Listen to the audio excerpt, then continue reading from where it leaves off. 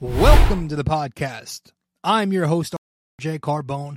You are listening to BD4, where there's no better way to get your Yankees and Knicks analysis. We also do MMA. Yanks every series, Knicks every game, MMA on occasion. Let's get to it. Anthony for three. Bang! That one goes down, and the game is tied. I'd like to take this chance to apologize to absolutely nobody. The Yankees are champions of baseball. Shaking and baking right here on the neophyte. U.S. trying to close the show. She was doing a great job of feeding. That is over.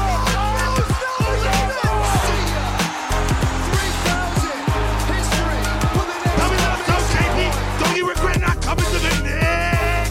Don't you regret not coming to the Knicks?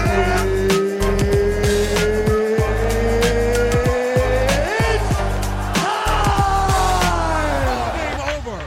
World Series over. Yankees win. The Yankees win.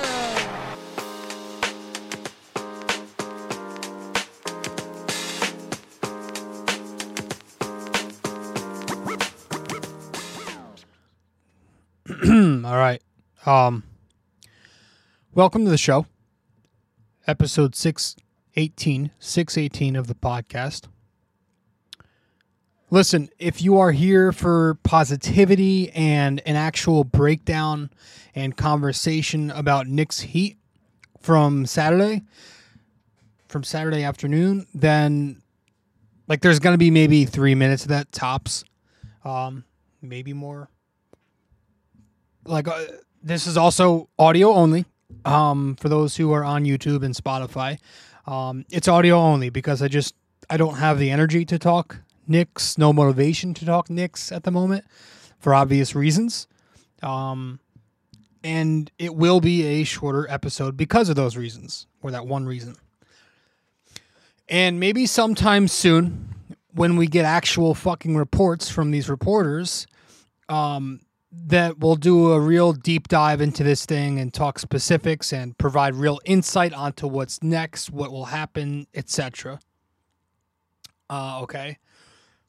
But for now, I'm just giving you my raw, authentic, top of my head opinion with very little notes for the most part.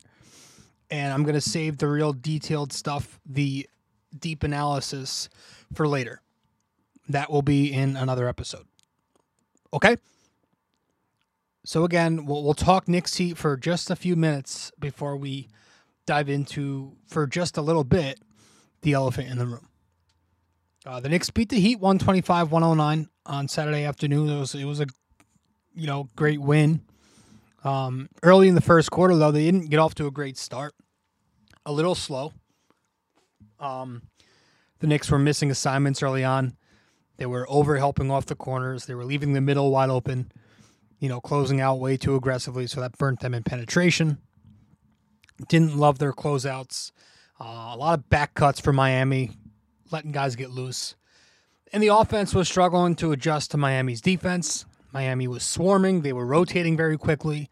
They were switching their smaller defenders onto Randle, but they were very quick with the help. So I think that kind of caused the Knicks to become stagnant with their decision-making in finding open shooters. Just quick with help, and they were quick into their recovery too. So they were really doing a nice job locking the Knicks down early on. Second quarter, it got better. Brunson and Randle found their rhythm. The big ragu, Dante DiVincenzo, gets hot. And Josh Hart, who had a massive, massive first half, just brings significant energy and changes, for a second consecutive game, the tempo of this game and where this was headed. At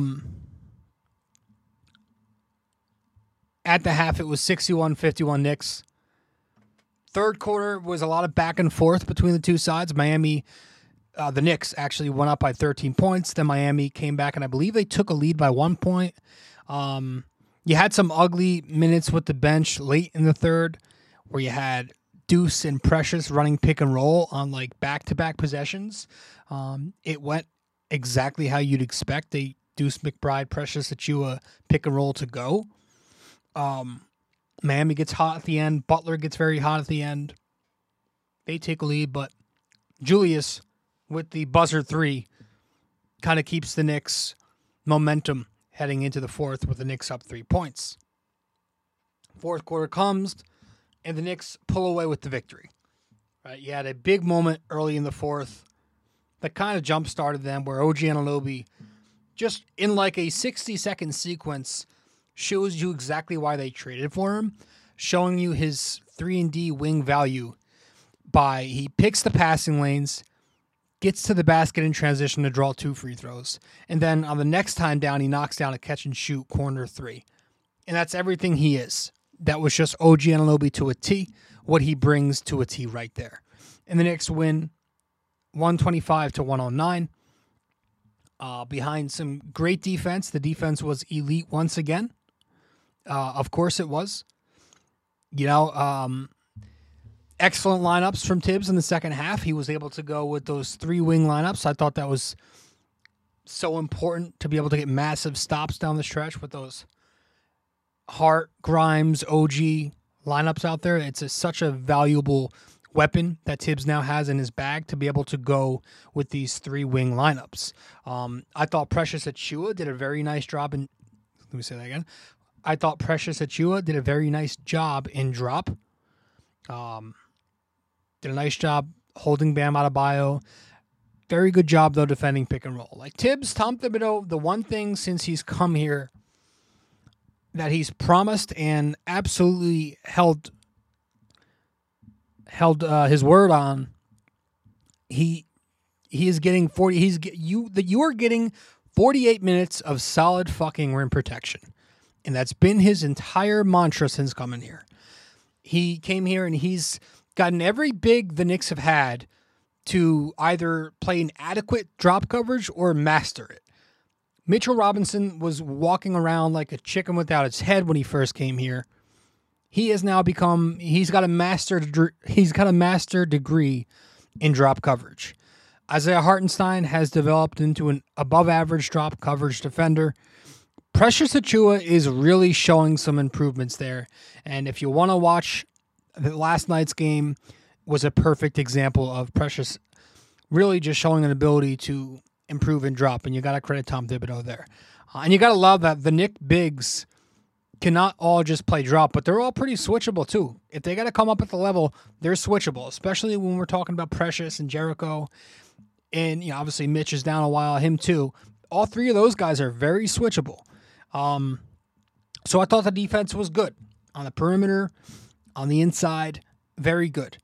I'm not going to dive into game balls because I just don't feel like talking about too many more positives. I kind of want to get to the point in a second. But off the bench, I'm giving Josh Hart the game ball. I thought he was huge, providing the energy he did. 14 points, 9 rebounds, 5 assists for Hart. Knocked down 5 out of 7, 2 of 3 from 3 in both of his free throws. He was a plus 30 to lead the game for a reason. I thought he was great. For a second consecutive game, really changing the momentum of it when he comes in the first half, really. And with that, Josh Hart now on the season has 7 game balls. 1 as a starter and 6 off the bench. He'll probably get some more because he will be starting, most likely. Jalen Brunson gets the game ball from the starters. Obviously, he gets the game ball out of the starters. He was so great.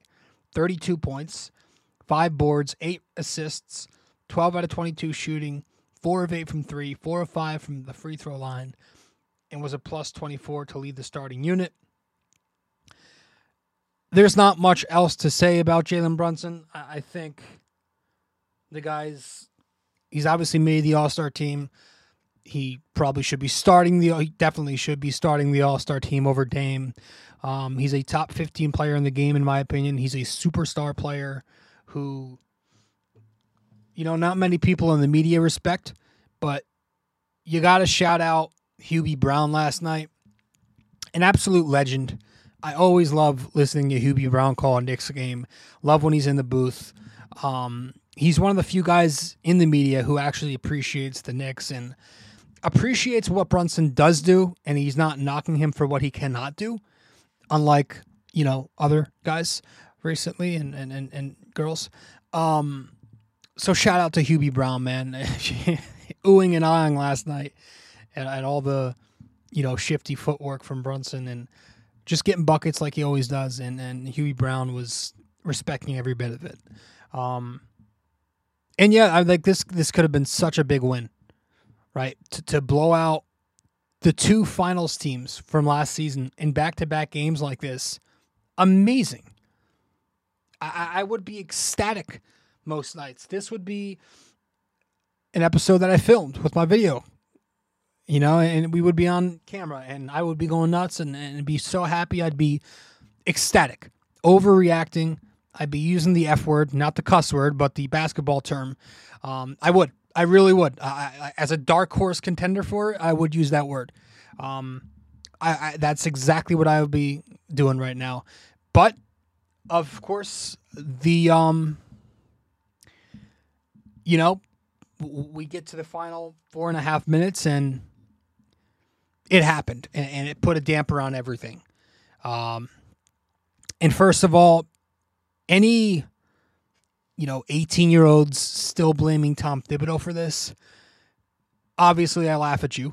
But this isn't 1990. Okay. We are in 2024. So when you're 4.5 minutes left in a 17-point game, and that game is Knicks Heat on national TV, get real. Like, that game's not over. That's not, the Knicks are heavily favored at that point, but it's not over. That's not a spot where you consider garbage time, given the context. Spoelstra had his starters in, by the way. Let's get a little bit real. Like, I think you're reaching a little too far for this one. I mean, the way that, this guy is fucking Hitler to some of you people. He is. He can do no right, and he does every wrong. Somehow, some way, every single thing, every single night, every single time is on him. It really amazes me how good you guys are sometimes at trying to twist things to be able to fit your agenda. Some of you make me even seem like, maybe they're right. Like, you do such a good job of it. But it's insane. This one, no. Good try, but no. This is a basketball player getting hurt in a basketball game. If anything, you can be mad at the Miami Heat. That should be your Hitler. Taking that charge. The Heat are a dirty team. Every time the Knicks play the Heat, somebody on the Knicks is going down. That's how Randle sprained his ankle last year. That's how Quickly got his injury. Brunson was stepped on. Bam Adebayo setting illegal screens every time down. There's an entire highlight reel of Adebayo injuring the Knicks on Twitter, by the way. So go check that out. Like, I said to my buddy pregame, the Knicks need to injure somebody. A slight injury, but I wanted a nice, dirty, flagrant 2. I would love to hurt somebody on that Heat team. And it's not karma that I say that pregame and this happens, because it's only a counter to what they've been doing to the Knicks.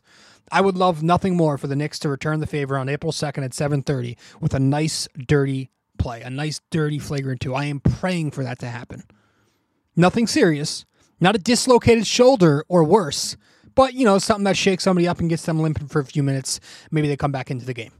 That'd be great. I pray for it. But Randle dislocates his shoulder. And we are now still waiting on the MRI results. The X-ray says it's dislocated, but obviously the MRI results will tell you everything, regarding the ligaments and if he has anything serious. And I was hoping we would have gotten an answer this morning. As I record, it's Sunday night. The game was Saturday afternoon. You were hoping that there would have been an update by now, which tells me the Knicks are either weighing their options on whether or not whether. It tells me the Knicks are either weighing options on whether they should get the surgery now or in the summertime.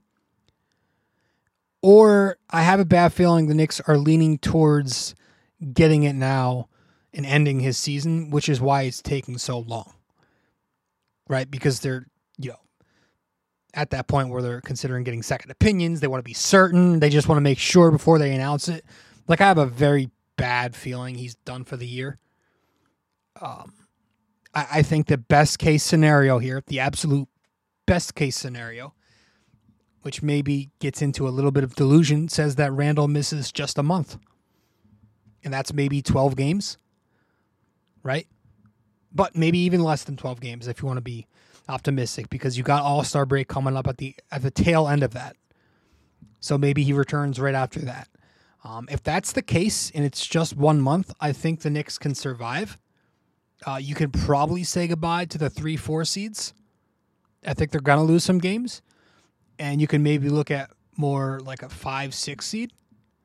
I think the chances of the Knicks having this 55-win season, which could have very much been possible had he been healthy, I think that's gone.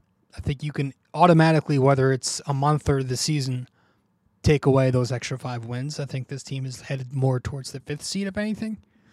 And you could definitely say goodbye to like the 12-2 since OG, because they're going to lose some games now. That's just a given. You have to accept that. But I still think without him for a month, they can figure out a way to, tread water, stay around 500, and when he comes back, get going before the playoffs in the final month or whatever. I think the worst case scenario is, like I just said, that Julius Randle is done for the season. And if that's the case, bring on the baseball season. I am so ready for Yankees baseball. May not be optimistic, but I'm ready for it. And I got to say, if he is done for the year, I might be missing some Knicks games, and I might be, like, if you listen to the show, not that anybody does, but I'm definitely going to be skipping some episodes, and I'm really not going to focus all that much on the Knicks, to be honest with you. If he's done for the season, I'm going to lose all of my motivation to cover this team. It's going to be very Yankees heavy here on the podcast, and MMA heavy maybe even too. I think we're done with the Knicks pretty much. If he misses the season, I don't think I'm going to be doing a lot of Knicks. That's just the reality of it. Regardless, the Knicks do have to plan to go forward without him. As Leon Rose is, he's the head executive. That's his responsibility. I know that the Knicks, like Brunson's life, is going to be a lot more difficult now without Randle's gravity out there, right? I mean, Brunson's going to have to step up and drop 40. Defenses are going to help onto him more from the weak side. Even like the strong side. Like, if his replacement, Randle's replacement, is one pass from the action, that defender is going to help onto Jalen Brunson. I think other guys have to step up. You can't just rely on Jalen. Like, incorporating OG Anunoby into the half-court offense, that's now a must. The guy asked for a bigger role in Toronto. Well, I think he's going to have to step up offensively. Now, Tibbs is doing a much better job lately getting him involved in the offense. He's featuring him more. OG Anunoby is doing a nice job on his on-ball reps lately, flashing the mid-range, going off the dribble. He's attacking closeouts. He's gotten a lot more on-ball reps, and he's been featured in some actions lately, right? I think that's going to be an emphasis. It's going to have to be an emphasis going forward for him. Get him in ISO, pick and roll, Chicago actions, Miami actions, that DHO. Like you're seeing lately with he and Precious, they're running Chicago action. They're pin downing into DHO to get OG going downhill like they would with RJ coming off screens. I think OG Anunoby is going to have to see that stuff. He's going to have to get into those sets more. His role should increase now. He should take more shot attempts. He should get more usage, more ball time. That's going to be important. He's going to be the guy now outside of Brunson with the starting unit. He's going to have to step up. I don't know. I think he's going to be playing a lot of 4. Like, most likely, I think what Tom Thibodeau is going to do is he seems to default to Josh Hart. Whenever somebody goes down, I think you're going to see Hart at wing, and OG is going to slide up to defend 4s. That's going to be your starting lineup. I don't love Josh Hart playing a ton of minutes as it is. Now he's definitely going to be playing 30 plus. It is better for him offensively at the 4 than when he's playing, or at the 3 than when he's playing 2. But you are losing size. The rebounding and the defense is going to be difficult. Because Josh Hart's not just going to be playing. He's going to be playing some 4. Like, Tibbs is going to have to stagger those 2 as much as possible so they have a backup 4 out there. Which you could also go, I wouldn't be shocked to see Precious and Ihart at starting 4 and 5, or Jericho and Ihart. Like that, I hate this. Trust me, I hate it too. But, you're maintaining size and defense and rebounding. And that's the Tom Thibodeau way. He has done that before. He's probably done that more than he's definitely done that more than he's done small ball. We've all seen we've seen the Jericho Ihart lineups, the dual post lineups. It's not pretty offensively. You're losing offense. The spacing's horrendous. But I wouldn't be shocked if we see that more. And Leon's got to get on the phone. What trades do we see? What move or moves do they make now? How many do they make? I think Malcolm Brogdon or DeJounte Murray, those type of players, they should be musts now, as if it wasn't already before. Go get legitimate scoring punch. Get a 20 points per game guy. Ball handlers who are actually decent, can shoot, run pick and roll, and can quarterback an offense. The Bruce Brown garbage was garbage before. Now it literally pissed me off to the highest degree. No to Brown, no to DeRozan. I think that's absolute yuck. So if it's just 1 month, I think the Knicks should stay the course and make the moves that they were probably going to make to begin with, which is getting that combo guard for the bench and then getting a backup big man who can defend 4s and 5s.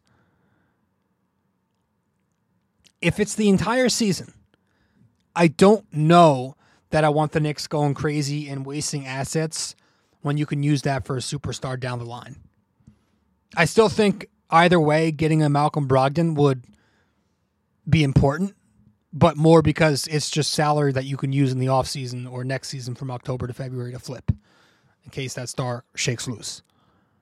But as for finding Randle's replacement in this scenario, I don't know if I want them wasting even more assets for a bigger name on top of an all-star caliber, fringe all-star caliber combo guard. Like Jeremy Grant, Kuzma. I don't know that I want to pay that price as well. Like 2 big moves, that's gutting your capital. Do you really want that? So it's something to consider. I don't know what we're going to do. Again, my thoughts are kind of just scattered right now. I'm kind of just talking bullshit. I'm speaking with anger right now, as you could probably tell. So I'm not exactly 100% rational.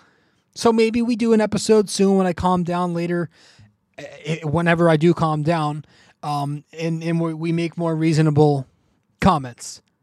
But as of now, I'm not feeling good. This doesn't seem happy. It completely erased the win yesterday. I was so excited until we got to that 4.5. Excuse me, until we got to that 4.5 minute mark, and it happened. So we'll see. But I think that's all we have. We're not going to do any trivia tonight. No bullshit trivia. This is it. This episode lasted 23 minutes. We'll cut it off here. And I'll see you guys, I guess, after the Charlotte game tomorrow. I really can't promise you the future of the 2024 season and how often I'll be on here now. I don't know if I'm going to have the motivation. It depends on this news. So, we'll see.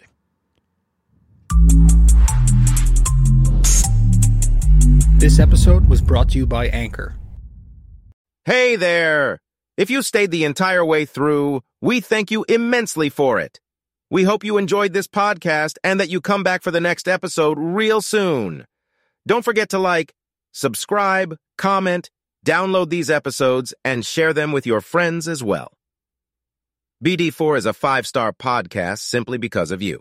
And we'd like to keep it that way. Have a wonderful day. Go Yankees and go Knicks.